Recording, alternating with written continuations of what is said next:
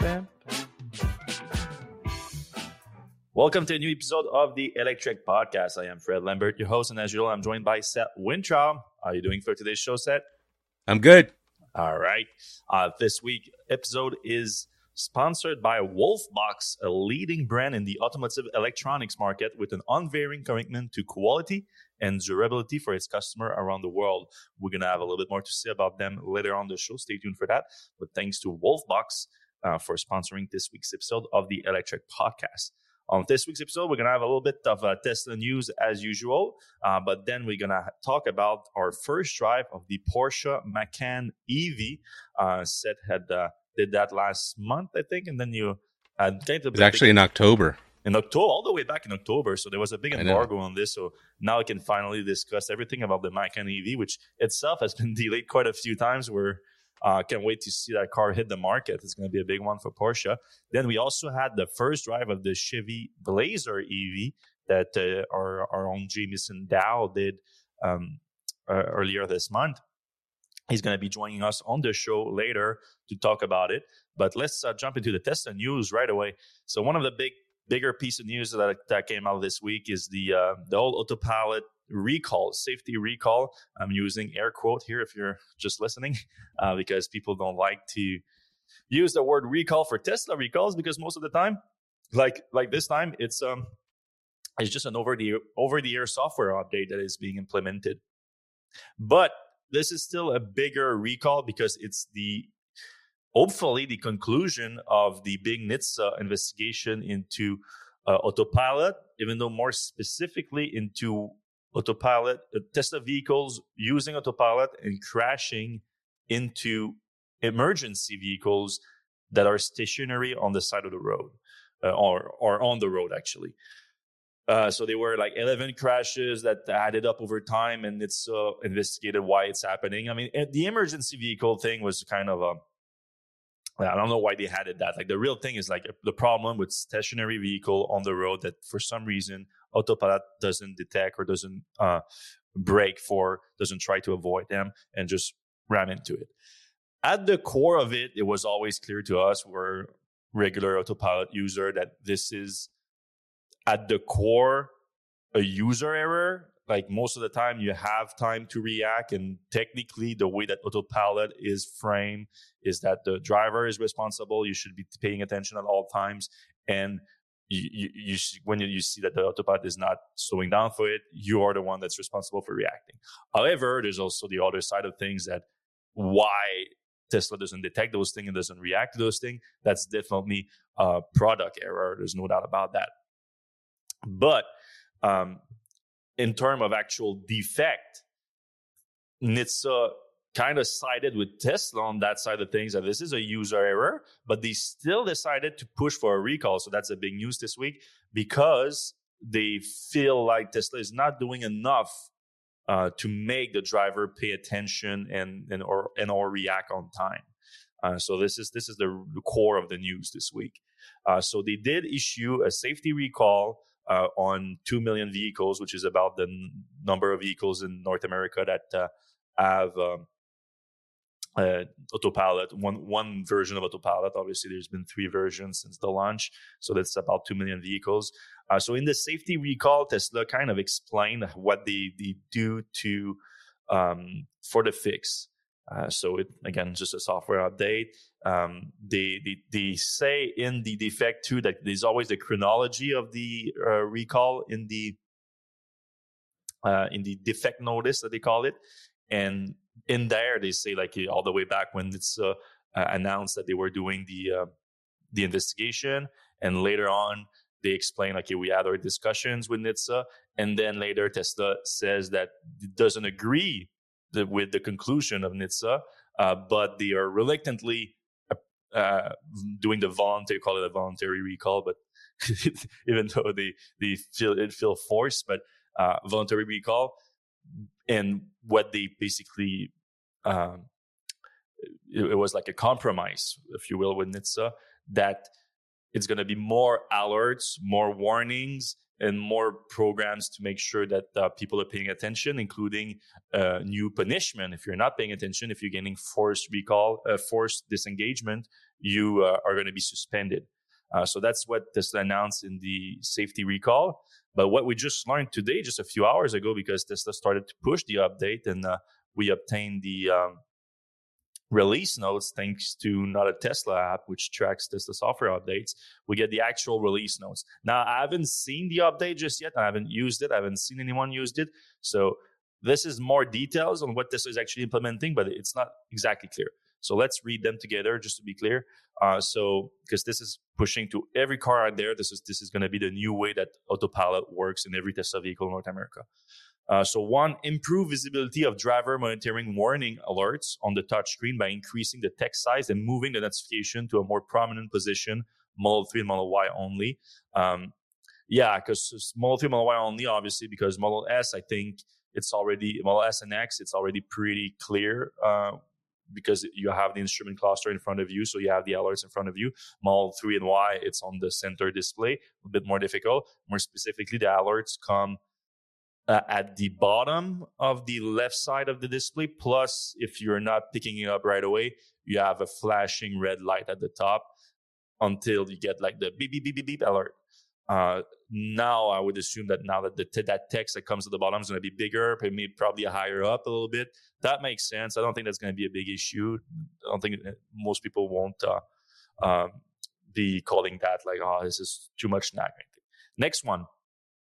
Added option to activate Autopilot features with a single start depression instead of two to help simplify activation and disengagement. This is actually something that Tesla pushed a few weeks ago, that pre-recall. So I'm not even sure why. I guess that Tesla pushed that a few weeks ago based on the NHTSA discussion, like it was part of the deal with NHTSA. But now they're including it, but it's already in Tesla vehicles now. All right, this one is the one that we need to see how it's being implemented, because this one might be an actual like increase of the nag. Increase the strictness of driver attentiveness. That's a tough word for me. Driver attentiveness requirements when using auto steer and approaching traffic lights and stop sign off highway.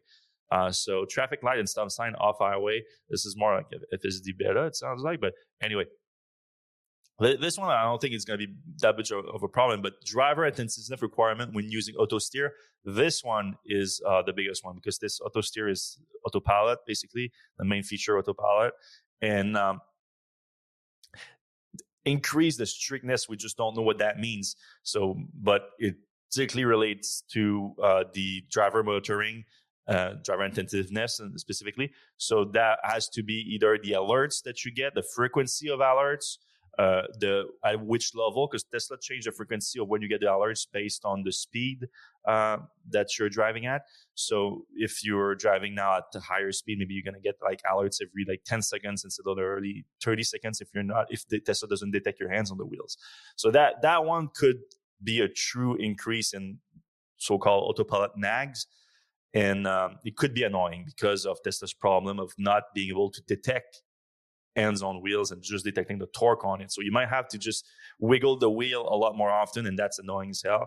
I'm hoping that this is more about the cabin-facing camera, because the cabin-facing camera has been pretty good for me. Like when I'm looking at my screen or instead of the road, when I'm looking on the side instead of looking in front, it detects it pretty quick and send me an alert. And I like those alerts. Those alerts are actually useful. Now, if it's the hands on wheels, I'm not on board with that. That's going to be annoying. The next one is introduce a suspension policy that will restrict auto steer usage for 1 week if improper usage is detected. Improper usage is when you or another driver of your vehicle receive 5 forced Autopilot disengagements. So this one, actually, I don't think that's a big deal either, because obviously it sounds like extremely harsh, a 1 week auto steer suspension. It's 1 week is a lot. Like for 1 week, you're not allowed to use a feature that you paid for in your car. It sounds extreme, but getting 5 forced Autopilot disengagement is kind of a big deal. Like I think I've gotten one in like 4 years and hundreds of miles of using it, hundreds of thousands of miles. I can probably count on one hand how many I've gotten. Yeah. Yeah, so getting 5, they don't say like over which period of time getting 5 though. Yeah, I don't know. So like if you're someone that tends to get them, or first of all, if you tend to get them a lot, like you probably need to change your approach of how you use Autopilot. Like this, it should be a pretty good indication that you're doing something wrong, unless there's a problem with your system. I don't know. So yeah, these are the 4 new policies that Tesla is including into the recall. That's going to be pushed to all Tesla vehicles that have Autopilot, which is pretty much all of them in North America over the next few weeks. So I need like again, I need to see for the second point or the third point. I need to see it in action to be able to judge it. Otherwise, it's not. I don't know how to think about this. All right, next piece of news is Cybertruck is like we've been tracking since the launch of the Cybertruck, an idea of the production. Obviously, we don't have exact numbers or anything like that, but since there was a fear that Tesla would just launch a Cybertruck and then not ramp up production right away like the Tesla Semi last year, we've been tracking it a little bit closer. And thanks to the several drone pilots, specifically Joe Techmeyer, that are flying over Gigafactory, Texas on the daily basis, basically, we can get a pretty good idea of what's happening with the Cybertruck production. And today, Joe spotted basically 40 Cybertrucks on the Tesla Gigafactory, Texas site. There was like 19 of them that were being clearly prepped for shipping. They were being outbound. A few more in the testing area, and 15 of them were also parked on the south end of the factory, probably again awaiting preparation for shipping to customers. So this is, 40. We don't know for over how many periods of times, what period of times they were built, but it's still a good number of trucks that is being built, adding to Tesla sending a bunch of emails to reservation holders, letting them know that they can be ready for delivery soon in California and Texas, and next year they're going to expand to other states. So I wouldn't be surprised if we see in the hundreds of Cybertruck deliveries by the end of the year. So I think that's pretty decent. It's not nothing major, but it's pretty decent. And then obviously the bulk of the ramp up is going to be throughout 2024. Aiming for volume production at a rate of 250,000 a year at some point mid next year, I would assume. When do you think that they can reach 1,000 units a week? It's probably going to be mid next year, I would imagine, at the very mid next earliest. Year, oh boy. 1,000 a week? Yeah. I was thinking like late Q1. I mean, like these kind of seem like almost like design intent vehicles. Like they don't see, like when you're making, a handful a day, it doesn't seem like those are going to be, it doesn't seem like they're like really, ramping. So I feel like the ramp is going to happen Q1, and then they'll start hitting those big numbers maybe in Q2. Yeah, well, that's fair. Well, I mean, 1,000 a week, like it's like less than 200 a day. I think it's doable. Like there's probably like a handful of bottlenecks right now that are preventing just that. Like, so I think those are fixable within a quarter, I would assume. Maybe Tesla also like shuts down production during the holidays and use that time to make some upgrades and things like that, and then comes back in January with higher production. I think things like that are very possible, I think. Right, and also Model Y, I think they're kind of slowing down on that. They probably don't need to go full throttle on that right now. Yeah, I mean, I think they switched the production of the Model Y in Texas to the non-4680 cells to focus 4680 cells Cybertruck, so that changed things up a little bit. We learned of Tesla partnering with Uber to sell their vehicles directly to drivers through something that I didn't know existed, the Uber marketplace, vehicle marketplace. So they have this platform where they offer vehicles directly to drivers with discounts with partners. And Tesla is a new partner for Model 3 and Model Y with discounts up to $3,000 on inventory Model 3 Model Y. And what's interesting is that the discounts are based on the level of the driver, whether it's blue, gold, platinum, or diamond drivers, with diamond drivers obviously getting the higher discounts at $3,000 off their purchase. So Seth and I were discussing this, like, where do we think that Tesla is doing the full discount, of Uber is doing the full discount? And I'm thinking that Uber is actually contributing for that discount because, so if I'm listening correctly, when you bought your Bolt EV, you used that program, right? That's right. And you had to become a Uber driver to use that program. That's right. But you never actually did a Uber drive. That's right. All right. So, and you were still able to use that program. You just signed up to be Uber driver online, takes a few minutes, whenever it's done. In this case, they added a requirements of to complete 100 trips before February 15. So I think both Tesla is contributing to this, because one of the requirements is that the Tesla vehicle is being delivered during December 23. That's a weird way to phrase it, like by the end of the month, basically. So obviously Tesla is trying to deliver as many cars by the end of the month to hit a new record number and deliver on the 1.8 million guidance for the year. But then there was not the complete 100 trips. So if Uber is hiding that requirement, Tesla obviously doesn't care what you do with the car once you have the car.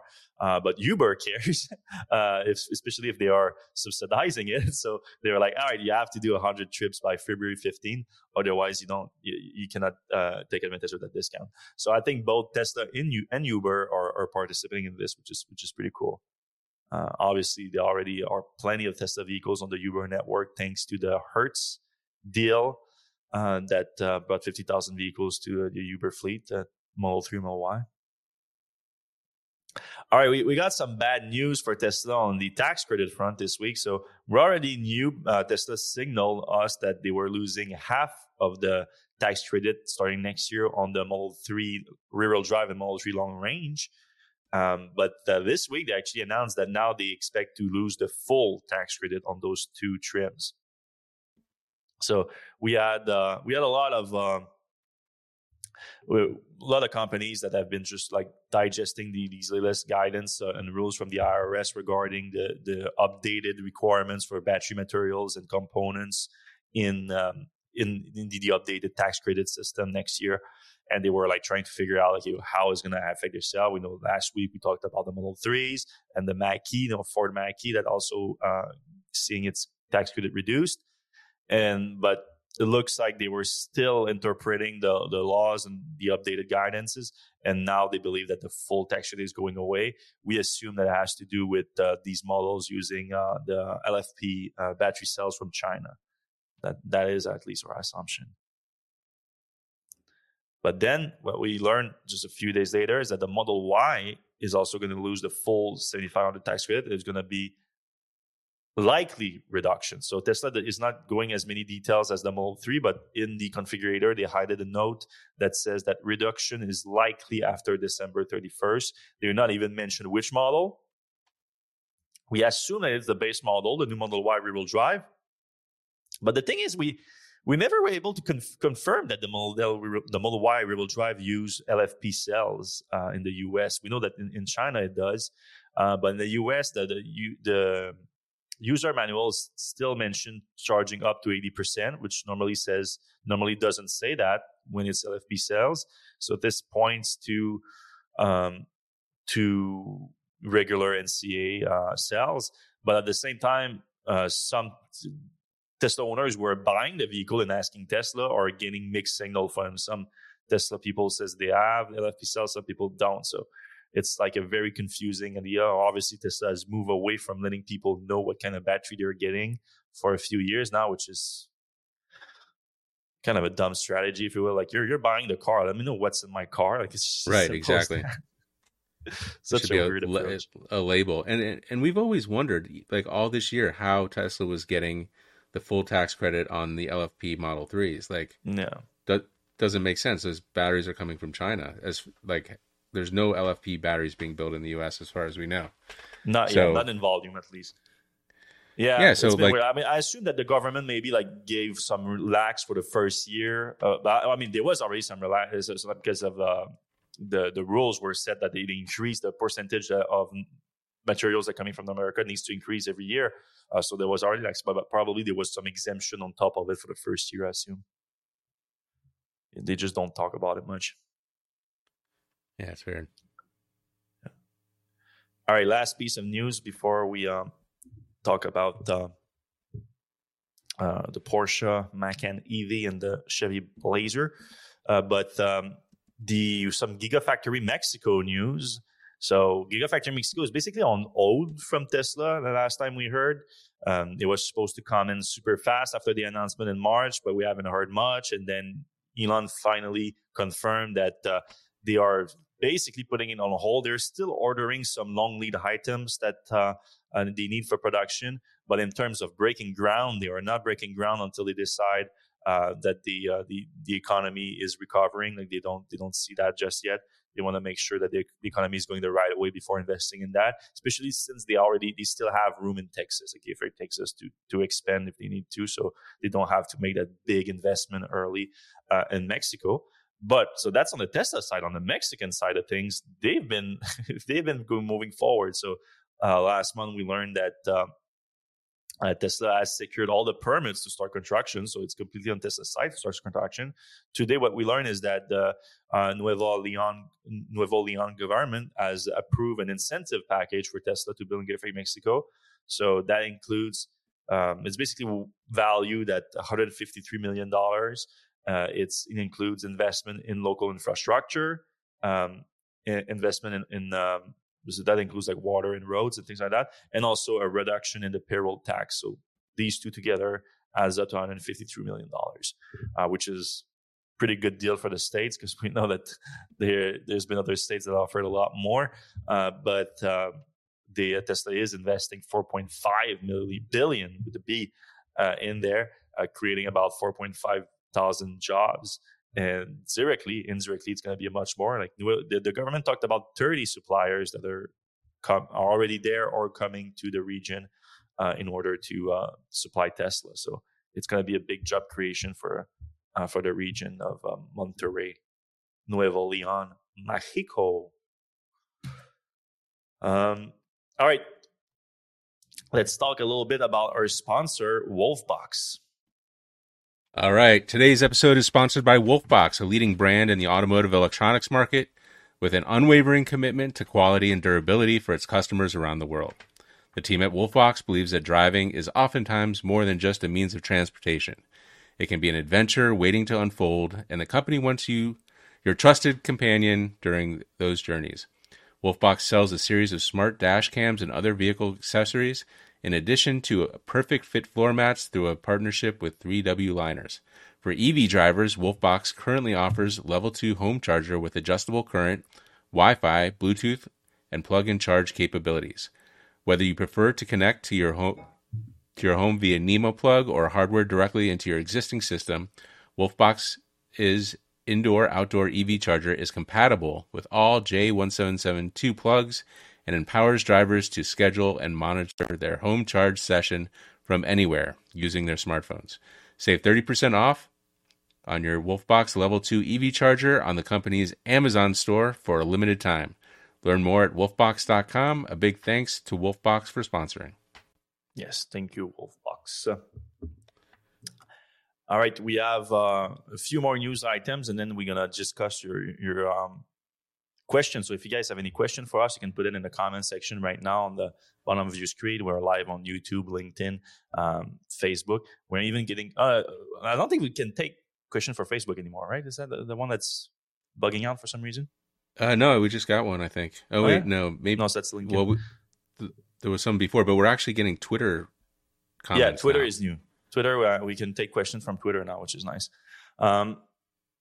And then we have Jamie that's waiting in the wings that's going to come in to talk about his review or his first drive of the Chevy Blazer EV. So one of the new GM Ultium electric vehicles that we are excited about. So we're going to talk about that in a moment. But first off, we're going to talk about something that we've been waiting to talk for a long time: the Porsche Macan EV.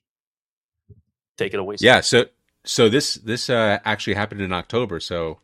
I barely remember any of this stuff. It happened the same time period that the Volvo EX30 happened. I was in Europe for that, and I, went from Barcelona to Germany for one after the other. So that's how long ago this actually happened, which is, a little frustrating because we like to talk about things fresh in our heads. But as far as I remember, the drive was pretty cool. Like the vehicles are great. Like Porsche just makes fantastic vehicles, and they make fantastic EVs. Unfortunately, we didn't get to drive the Macan. Like, we got to sit shotgun while engineers who knew a lot about the vehicles drove us around the track, which was like, white knuckle, holding on to, the handles. By the way, this thing is really late. Like, they expected it at least a year and a half ago. And there's like an Audi version of this that's also super late, and it's not coming out until next year. So the Macan is a kind of a compact SUV, but it's a Porsche, so it's absurdly fast and it handles really well on the track. The interior, we didn't even get to look at the interior. It had like curtains all over everything. Oh, really? So yeah, so it was really frustrating because I was like, can I talk about like where the handles are to hold on to? And they were like, well, you can talk about this, but you can't talk about that. You can talk about this, but you can't talk about that. I'm like, this is just like kind of a minefield. I mean, look at the car. It's a gorgeous car. But even the interior, the exterior, right there, there's no added like camouflage on this. There was no camouflage, but they only had black ones, okay, which I thought was weird. Yeah, because there's some pieces that I feel weird about, but it looks cool. Yeah, it's a great looking vehicle. They have 3 different tire models, typical for Porsche. They're wheel sizes. They have softer wheels. They have like racing wheels. And it's quite fast. It's like mid 3 seconds, 0 to 60. So it's what you would expect from a Porsche, even though it's an SUV form factor. One nice thing, we got to drill deep on like the charging aspect.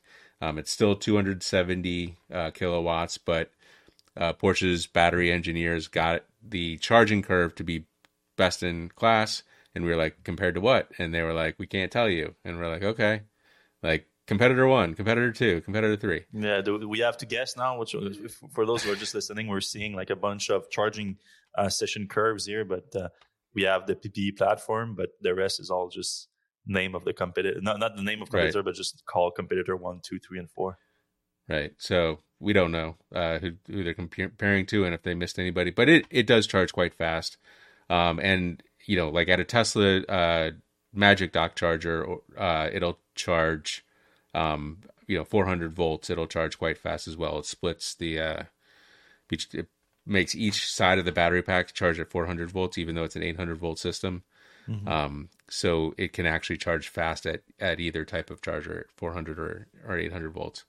And it can go 10% to 80% state of charge, which is I think 200 something miles, in just over 20 minutes, which is pretty solid. Like that's kind of, top spec right now. At optimum temperature though, 23°C, 70. Yeah. Yeah, I mean, the way you look at this graph, and we're looking at a graph on the screen, anywhere between 15 and 40 degrees Celsius, you're going to get a pretty, under 25-minute charge. So I think that's pretty solid. Mm-hmm.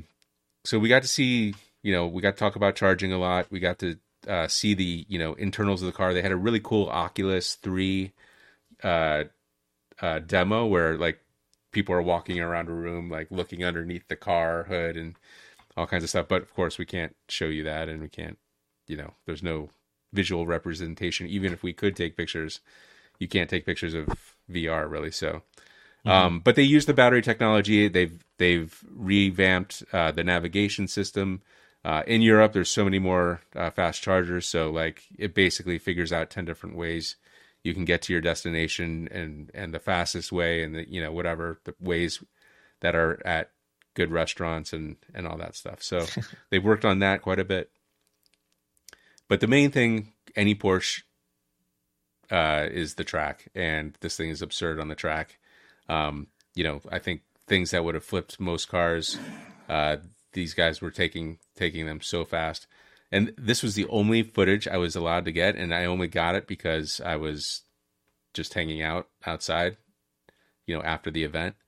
So, they provided a bunch of, B-roll for us, but it was all just very generic and stuff. So I don't know. I don't know what to tell you about this because like the car is obviously very good. It's obviously way behind schedule and not complete, at this time period. It's a 2024 car, so it's going to come out at some point next year, probably earlier. It's like the parts that we got to drive were fantastic. They had an off-road thing. If you scroll down a little bit, that take us through like a little river and stuff. But Porsche's off-road track was just it felt like somebody's backyard. It was very, very basic. It's Porsche. Who takes a Porsche off-road? Right.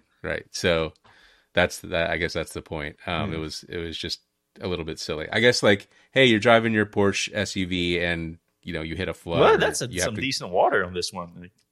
Yeah, it's like a foot, a little over a foot. Yeah, I mean, it's great. It works fine. It just wasn't, like a real SUV, like a Range Rover test where you're like going down in crevasses or Rivian. But did they tell you why it's been delayed for so long? I don't think we've never got a straight answer on that. So yes, they told us, of course, off the record, there was issues with the software. They kind of pointed the finger. They pointed the finger at VW and their software group.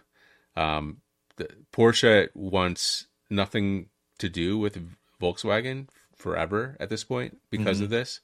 And I think Audi's in the same boat. I think the PPE platform was really ready a long time ago. They just didn't have any software for it. And frankly, the fact that they didn't let us, use the actual dashboard at all means it's still being worked on. So, it's just quite frustrating. That, if you're watching, the screen you see right now is the interior that we did not get to see.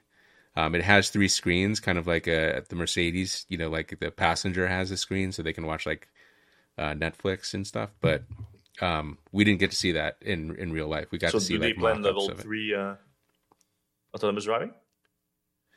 No, Porsche is not a big autonomous driving. They'll do traffic aware. Okay, it's for the passenger. Never mind, I had a brain fart. Yeah. Right. Yeah, and actually, the driver cannot see that screen. It's walled off or whatever.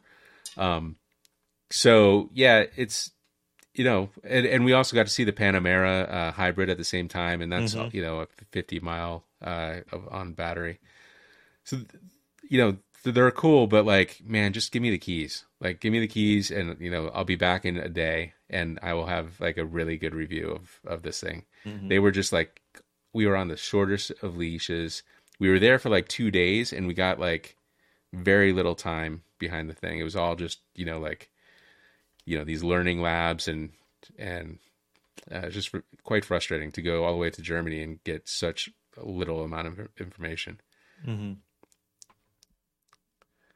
But right. I think it's going to be a great car. So hopefully we'll have a bigger. I think it's an important car for Porsche because the Macan on the gasoline side of things is the best-selling vehicle for the lineup. So the fact that I think it's the second best to the Cayenne, but yeah, it's certainly up there. So we have Jamie joining us for the Chevy Blazer EV. Hello. Hey, Jamie. So you got to drive that thing up in San Diego. When was that? A few weeks ago? 2 weeks ago now, something like that. All right. So what did you think of this? I like your headline because I think that's one thing. When we got all the details of the Blazer EV, the thing that we're like, oh, I don't know about that was the pricing of the vehicle. So maybe I don't know if you want to answer the question of your headline right away. We want to get into the first drive, but take it away. Yeah, well, it is. I mean, it's $56,000. There will be future versions of it that are cheaper. There's a rear wheel drive. Wait, is it the rear wheel drive? There's so many configurations of this car that I forget which one.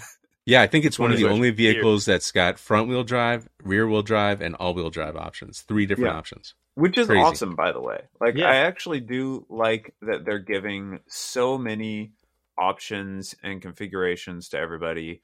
Not only in the option stage when you're building the car, but also in the user interface, there's a lot of different customization you can do to the drive modes, which is really cool. But we're starting at 56,000 right now, 60,000 for the RS version. There will soon be a even higher performance version, which we didn't get to try yet. That's the SS? Yeah, the SS PAWD, Performance AWD. And I don't know how much that's going to cost. And there will be a front-wheel drive LT, which is supposed to be under 50,000, but they didn't specify exactly what the actual price will be on that. I think under 50,000, you're getting to the point where this could be doable, but 56,000 is pretty hard to justify when you can look at the Lyriq, the Cadillac Lyriq, which is a really nice car, and spend, $800 more and get a base model Lyriq, Yeah. it's really close in price. So I think that the pricing is really the biggest issue with this car, because otherwise it's it's a big SUV. I don't particularly love big SUVs myself. I want it to be smaller, but I try to review this with the knowledge that people who are looking for big SUVs want a big SUV. And it's got plenty of cargo space, it's got plenty of headroom and legroom. The legroom in the back is actually amazing. Not as good as the FF91, but these are not quite in the same category. Yeah. That's just a quick video of me sitting in the back seat with my taking a video with my iPhone, and my knees, I really had to slouch to get to the point where my knees were touching the seat. So now, is there going to be a third row version of this? They haven't said anything about a third row. I don't think there will be. And frankly, I think that's fine. I feel like the third row would probably be pretty tight if it did end up having third row. And then one big thing about this review that I was really interested in, and I don't know if anyone else is all that interested in, was the interface. They got rid of Apple CarPlay, and this is the first of their vehicles that you can, the consumer can buy and try this new non-CarPlay, the post-CarPlay GM user experience, and it's actually pretty good. Surprisingly enough, I did not expect a big traditional auto company, a company as staid as GM, to make a really good user interface, and it's good. I mean, it's not the best interface I've ever used, but it is more than acceptable, especially compared to everything else in traditional auto. I think I'd even prefer it to CarPlay, honestly. Interesting. Yeah, they kind of had to, right? Like you don't make a big move like you go screw CarPlay and then come out with the shittiest software ever. I was kind of expecting that it would be at least okay, but I'm glad. Yeah, but you never know, because if you compare to everything else on the market, everything else is just terrible. Yeah, especially the German. Yeah, like the BMW and all that. Like I can't stand it. It's just impossibly bad. And what I like to say is that all of those interfaces are made by the best software engineers in Detroit. Right. And it's like, you're not. I mean, to be fair, this is Android, really. I mean, right. Google engineers are doing most of the legwork on this. Mm-hmm. Right. So Google is a large part of this. But GM did hire the head of cloud engineering from Apple. The former VP of cloud engineering from Apple. He's now their senior executive vice president of software at GM. And so, they've got some expertise, and it turned out to work pretty well. So that was one of the points that I was expecting to be like, guys, you didn't do good enough. And I can't say that, which is impressive, because I think that almost every car software thing isn't good enough. That includes the CarPlay and Android Autos of the world, because my issue with them is that they're not a consistent user interface experience that gives you access to all of the vehicle functions. You're kind of siloed into a phone version of your car software, and I would rather something like Tesla or Rivian, where you have just everything all in one, and you're not swapping between the native interface and some other separate interface. You know? Yeah, I mean, I think like for instance, Mercedes did such a bad job with CarPlay that you want to use their built-in software. Like for instance, CarPlay won't project up into the heads-up display. You know, if you're navigating, that's a really nice thing to have. And you know, they make it a small window. Like Lucid makes the CarPlay just like a really small window, like you know, it's like you're running CarPlay in a you know, emulator mode or something. And maybe that's the way to do it. Maybe that's what you should do, is like make CarPlay so bad that you don't want it, and it, you know, nobody will use it. Yeah, I mean, as long as you complement it with a good native interface that's usable, and that you don't necessarily need to leave in order to get to stuff like text messages and things like that, you know, because right. You know, my Model 3 doesn't read the text messages on the screen, but I can just say, "Hey Siri, read me those messages," and man, you just said that in front of your phone. I went and tapped it just so that it wouldn't, so that it would shut up and not listen. And everyone, no, that's right. No, Siri, at least like listen to your own voice. Yeah, hopefully you're listening to some on headphones. Yeah, but so you know, it's a pretty good interface, and they're going to update it. They've got help from Google, so I think that's all really good. The one big problem that I had from my perspective with the car was that the pedal response was not what I like. I like a much faster pedal response, and they sort of built in a little bit of a delay. Now, for most people, this is probably not going to be perceptible, especially if you're coming from a ICE vehicle. But anyone who's been driving like a Tesla for a long time, or some other electric car that has a really punchy pedal response, would probably notice this. And it's weird because you hit the accelerator and then you feel like it's kind of, you're waiting a little bit, so you hit it a little bit more, and then the whole thing jerks forward. And I just think that this actually leads to a jerkier throttle experience when they add their own delay. They're doing it because they think that by adding that delay, you're smoothing out the response a bit, so that the car feels smoother. But to me, it has the opposite effect. And it's kind of a tough middle ground, because you have to decide whether you're tuning the pedals to somebody who's used to an electric car or somebody who's used to an ICE car. And they seem to have erred a little bit on the side of the ICE car, which I think is not the right way to go. Mm-hmm.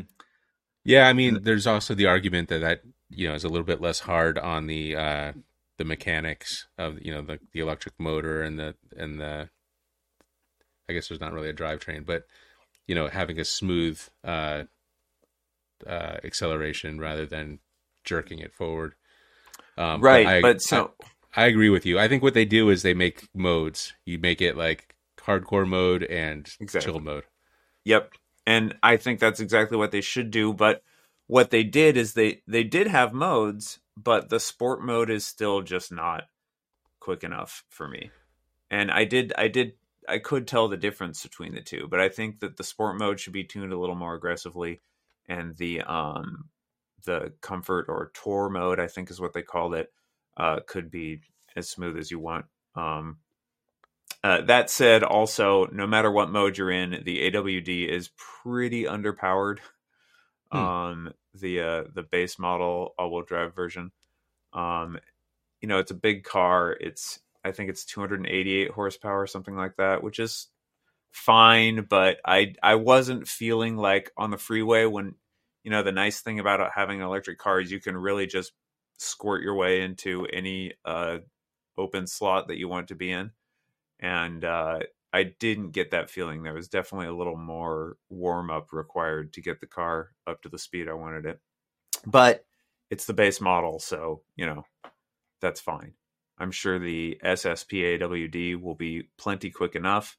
That said, maybe it's going to cost 70 grand, which is a lot.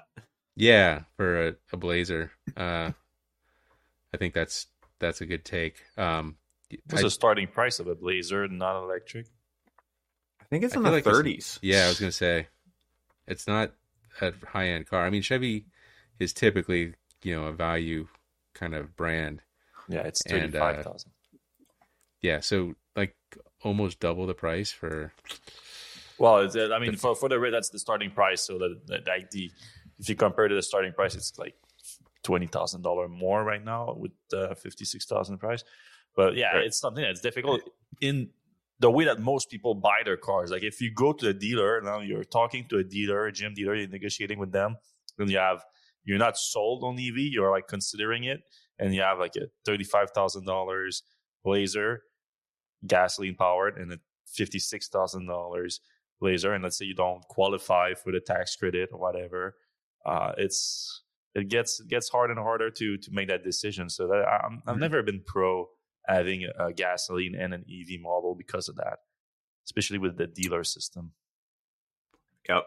Yeah, I agree. Now, to be fair, this is very different from the gas Blazer. I specifically asked them how many parts are carried over between one and the other. And they wouldn't give an actual number, but I said, what are we talking? Are we talking on the order of 10%? And they said, if that, because it's shorter, longer, I think wider, so basically all the body panels are a little bit different. The user interface is different. Everything in the powertrain is different. So there's not a huge amount of carryover, but that said, they're still calling it Blazer. Mm-hmm. So people are going to make the comparison. I assume that maybe how recent is the gasoline generation Blazer? Maybe they're going to kill it. Maybe that's why it's going to die. So eventually they do want to go. I mean, that's what they said. They said they want to save their nameplates, their brands, because eventually they're going to be an all electric company. Well, that's 2035.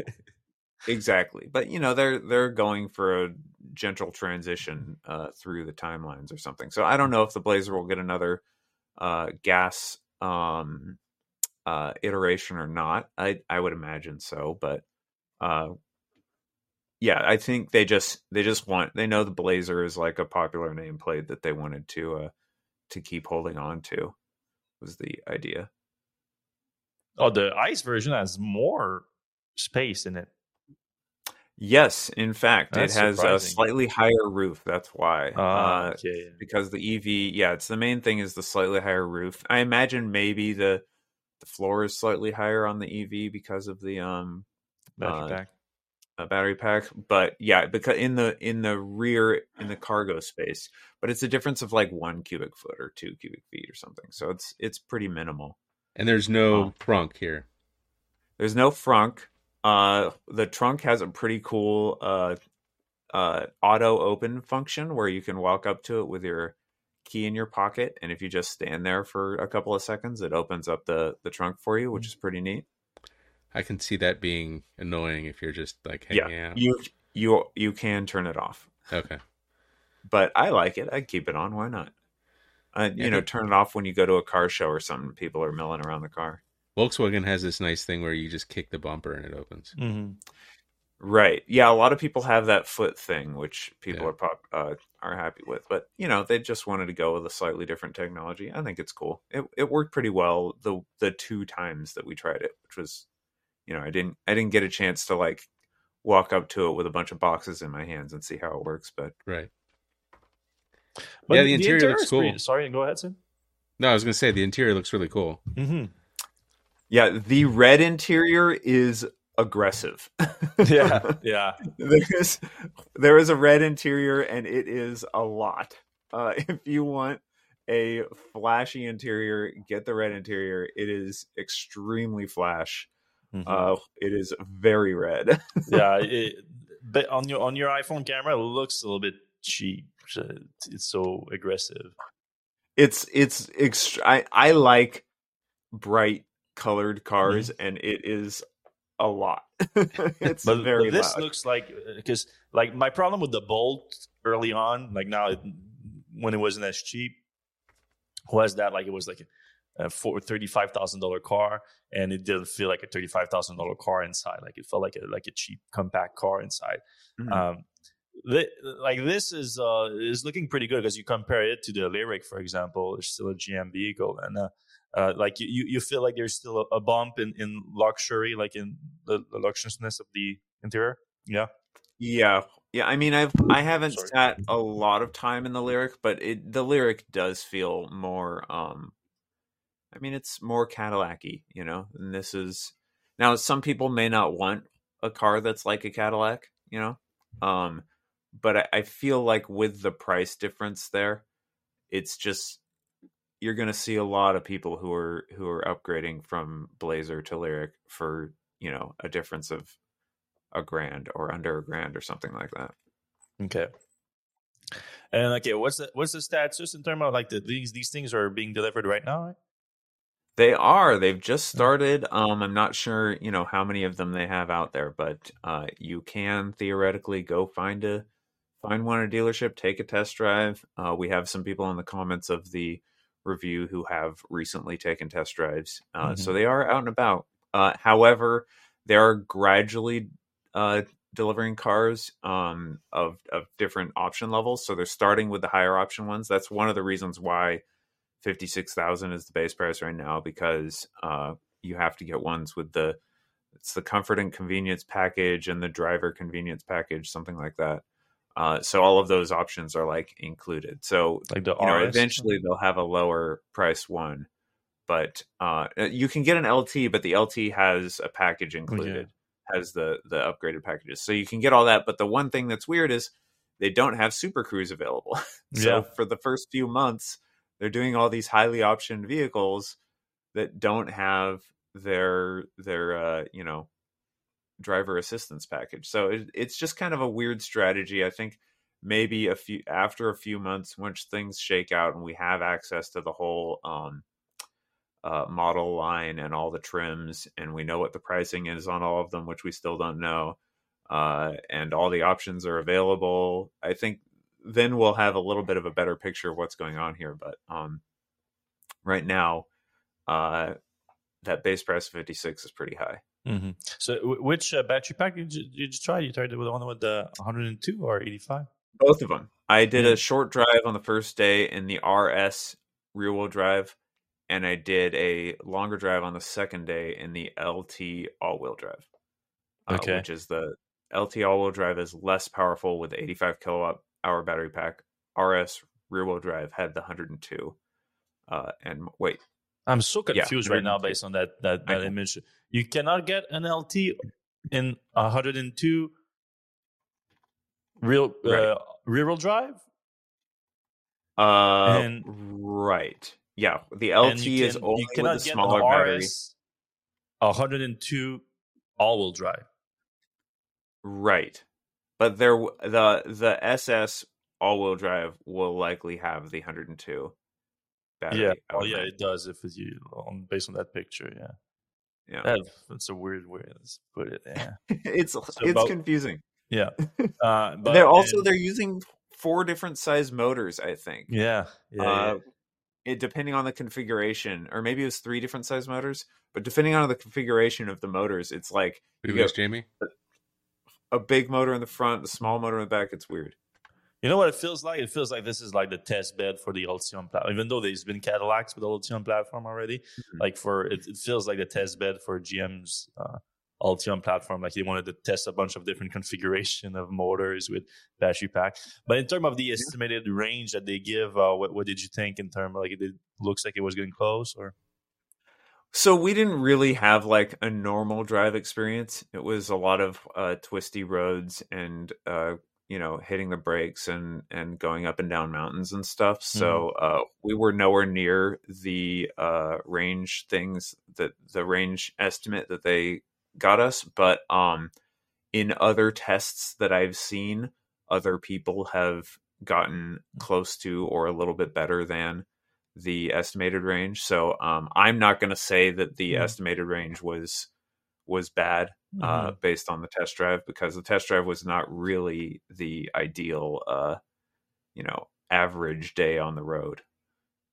Okay, got it. All right, if you guys have any question for Jamie regarding the Chevy Blazer EV, put them in the comment section right now. We're gonna have one quick last news item to discuss, which is still an Altium GM news, and then we're gonna get into your comment section. So if we have like a few minutes to get into your question in before the end of the show. The last piece of news that we're gonna discuss is the latest Cadillac EV. Sorry, the Vistic EV. Is going to be a new SUV that's going to sit between the Lyriq and the new Escalade IQ that was unveiled a few months ago. To be honest, there's not a lot of details. So GM announced the vehicle, unveiled this picture right here. Looks like a full-size SUV. Then you have this picture right here, like very much in line with the latest design accents that Cadillac is going for with their new EV vehicles. It's going to come as a 2026 model, so I assume some point in 2025, end of 2025 most likely, and no specs or anything like that. But they said it's going to be between the Lyriq and Escalade, so you can expect that it's going to be, I don't know, like a $60,000 to $70,000 range SUV. Also big size, but not quite as big as an Escalade. That's about it for the Vistic. What do you guys think of the design? I like it. Yeah. I don't like it as much as the Lyriq. I think it looks a little old style, but then again, that's kind of a, Cadillac is kind of looking for that sort of a traditional purchaser anyway. But I think the Lyriq has a bit more punch to it. Looks a little more new, more exciting. Yeah. Also, they're going too far with the IQ thing. They got to run out. They're going to run out of words with IQ at the end. They can make up words, obviously. Yeah. Well, they are. Is Vistic a word? No. Everything's like Vista is a word. Yeah. Optic. Lyriq. Why isn't it Escalade? IQ. Yeah, and then they just didn't even try with Escalade. Yeah, like, I don't know who thought of this one, man. And then they were like, "Oh, we're not giving up on the Escalade name, so you have to deal with it." Yeah. Escalade IQ. Yeah. Right. Oh boy. I mean, it's their best seller, so yeah. It's not a bad name, but now with the IQ, it's like a little bit worse of a name for sure. All right, let's jump into the comment section. All right, we were talking about the Autopilot update with the one down button electric Brian. When you set any other car for cruise control, it doesnn alarm anything. I guess that's there's a little bing, and then you see your speed being registered, the speed that you're set at. I guess that's the only indication that you guess. Is that what you're saying? I think so. Yeah. I should say anecdotally, my wife was driving the Model Y up to Vermont last week, and we had done the update, and she usually just puts it in cruise control, but not autopilot. Yeah. And she put it down once, and it went into autopilot. She's like, "What is going on here?" Oh, that's right. Yeah, that's a problem if you're one of those. Yeah, I mean, it's just a setting. You go into the settings and you change it, but like, it's probably disconcerting for a lot of people who don't read like the updates happening. Yeah, that's right. It should have been the other way around. Like you should be able to set it at one, and if people are used to two, not make it as a default. Yeah. All right, David Bellamy. France just announced that they're not giving incentives to China-made EVs. Do you think this will accelerate Tesla's plans to produce Highland in Berlin? We don't even know that they want to produce Highland in Berlin. Like, Tesla has not confirmed a second EV program in Berlin. Elon sort of said apparently to employees in a meeting last month that they're going to produce the 25,000, the Model 2, 25,000, or whatever it's called, and the new lower cost Tesla. But that's it. So don't even know. However, probably. Like it makes sense. You don't want to leave money on the table, so it could make sense that you try to go after those subsidies. And especially what I think France is just one of several that are going to do the same thing, because the U.S. has done it now. France is doing it. I think a lot more are going to do that, and to try not to get that China just walk away with the entire EV market, which might be on their way to do. Right. All right. If the Model 3 is still built in the U.S., it should get half. Yes, the battery isn't made from enough good sources, so it won't get all. If it's losing all, are only Highlands made in China coming? It is a weird question. I need to go back and watch the rules because I think you might be right. I think you should still get half. Go ahead, Jimmy. So if it's built in the U.S., it has to be final assembled in the U.S. in order to get any of the credit. Yeah. But then the credit is split into two different categories. There's battery components and then critical minerals. And then battery components need to be assembled in the U.S., I think. And then critical minerals need to be either extracted or processed in the U.S. or in any free trade partner. And then there's specific like carve outs that go into place in 2024. And this is the new thing that changed it.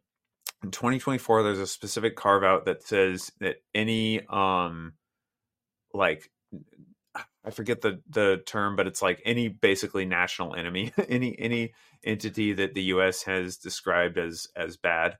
If there's anything from there in the battery, then they get disqualified. Completely. And I think that's the reason. Okay, maybe it's disqualified completely, or maybe it's disqualified from one of the two, from the battery component of the. Well, that's what we need to confirm because that would explain maybe the situation here. But at the same time, I don't see Tesla not like. Why would this? They have a huge production line for Model 3s in the U.S. right now. Why would they stop that just to get China-made Tesla vehicle, which are going to be harder to sell in the U.S. just for perception too? So. Yeah, they definitely have made it as weird as possible. The rules.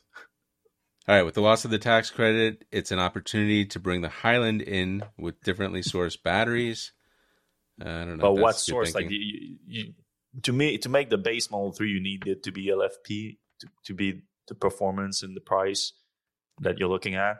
And there's just no LFP made in the U.S. right? Well, or at least not in volume needed to achieve that. It's coming, though. It's coming. Yeah, I would love to see more LFP in the U.S. Yeah, here in Quebec, we have a factory here that was starting to make some. Then the company went under, and they were just bought by another bigger company. I think Nano One. They bought it, and they just invested a bunch of money to make volume production of LFP in Quebec. So. That's going to be good. And that counts as North America, too. So it works for the credits. Even if we speak like Europeans. It's America's hat.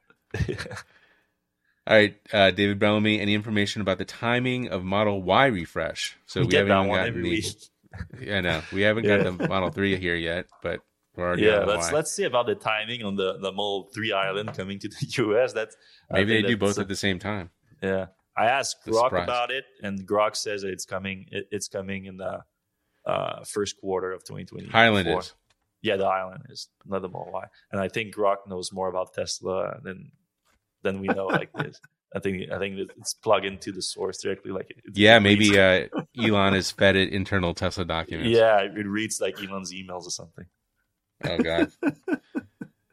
All right, Greg Poland, question: does the Founders Cybertruck all-wheel drive qualify for the $7,500 tax credit? I don't think so. That's expensive, right? So do all the options count towards the tax credit? So the way that they frame the foundation, I think it's foundation series and not founder series. Right. They like it's a package. Like you buy the whole car for that price. There's no option, anything like that. And so the starting price of the all-wheel drive is $100,000. So no, it doesn't qualify. And even that, like, what's the point anyway? Like if you can afford $100,000 car, I cannot be surprised that it works with you'd be eligible for the tax credit anyway. So I don't think that's a big market there. All right. How was the heads-up display on the Blazer, Jamie? It was pretty good, but it suffered from the same issue that every heads-up display except for the Mercedes EQS suffers from, which is that if you're wearing polarized sunglasses while you're driving, which I do, you can't see it. Interesting. This one I could see a little bit better than most. But basically when your head is tilted straight up, the thing disappears, and if you tilt your head to the side just a little bit, it shows up. So if you want to drive like this with your head sideways, you can see it. Can you get polarized sunglasses that are diagonal or something? No, I mean, that's just you polarize them that way so that reflections from like water and right. things that are normally going to reflect get polarized out when your head is in the direction that it's supposed to be in, which is, of course, the difficulty is when your head is in that direction, it's also working to polarize, the reflection off of the screen, the windshield in front of you. So this one actually worked kind of okay when my head was like, I could kind of just ghost see it when my head was straight up and down.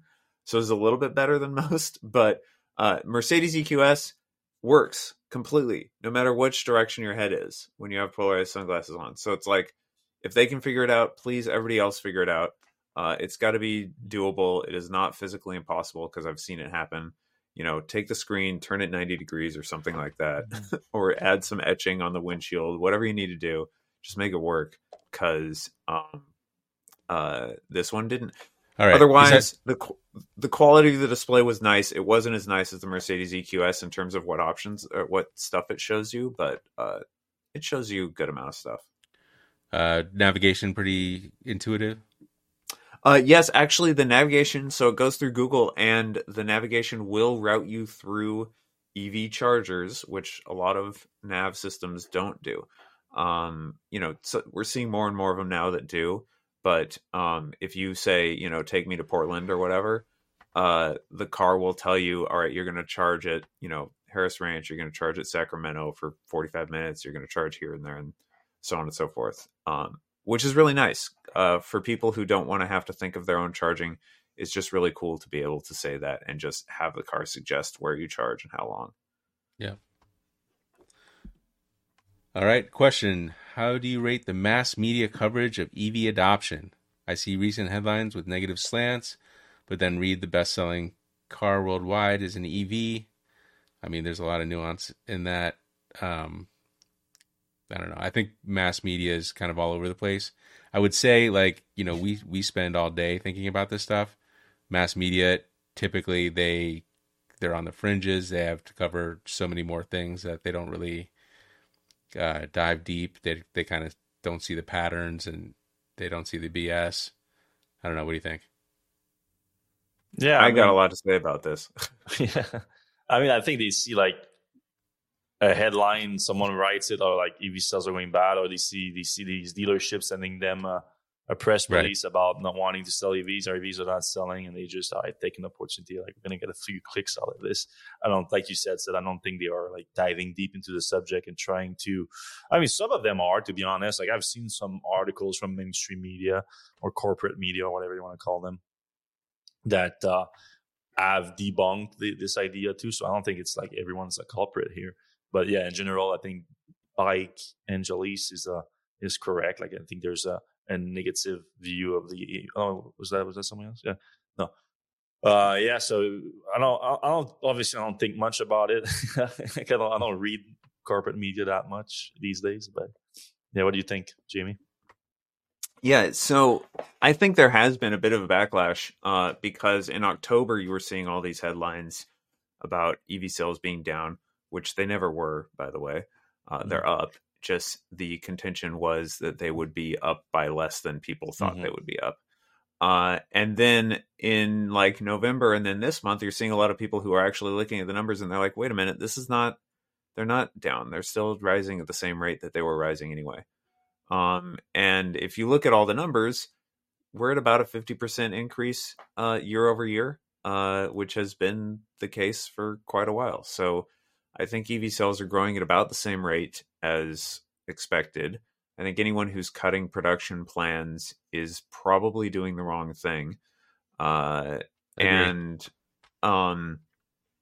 there have been some arguments made. David Reichmuth of the Union of Concerned Scientists wrote an article about how he thinks, part of the article was that he thinks part of the reason for this talk about a slowdown is because they're working on new EPA regulations for how many electric cars we're going to be selling into the future.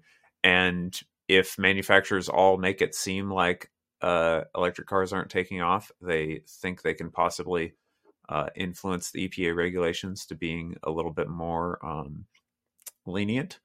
That's, a bit of a conspiracy theory, but I think there's something it's based there. on history, because they did exactly Yeah.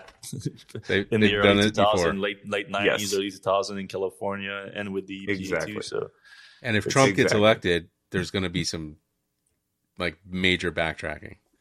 Yeah. We know. So there's that, but then the other thing is, there are some headwinds right now. The NACS transition, a lot of people are maybe thinking, I can wait a year and get a car with NACS instead of a car with J1772.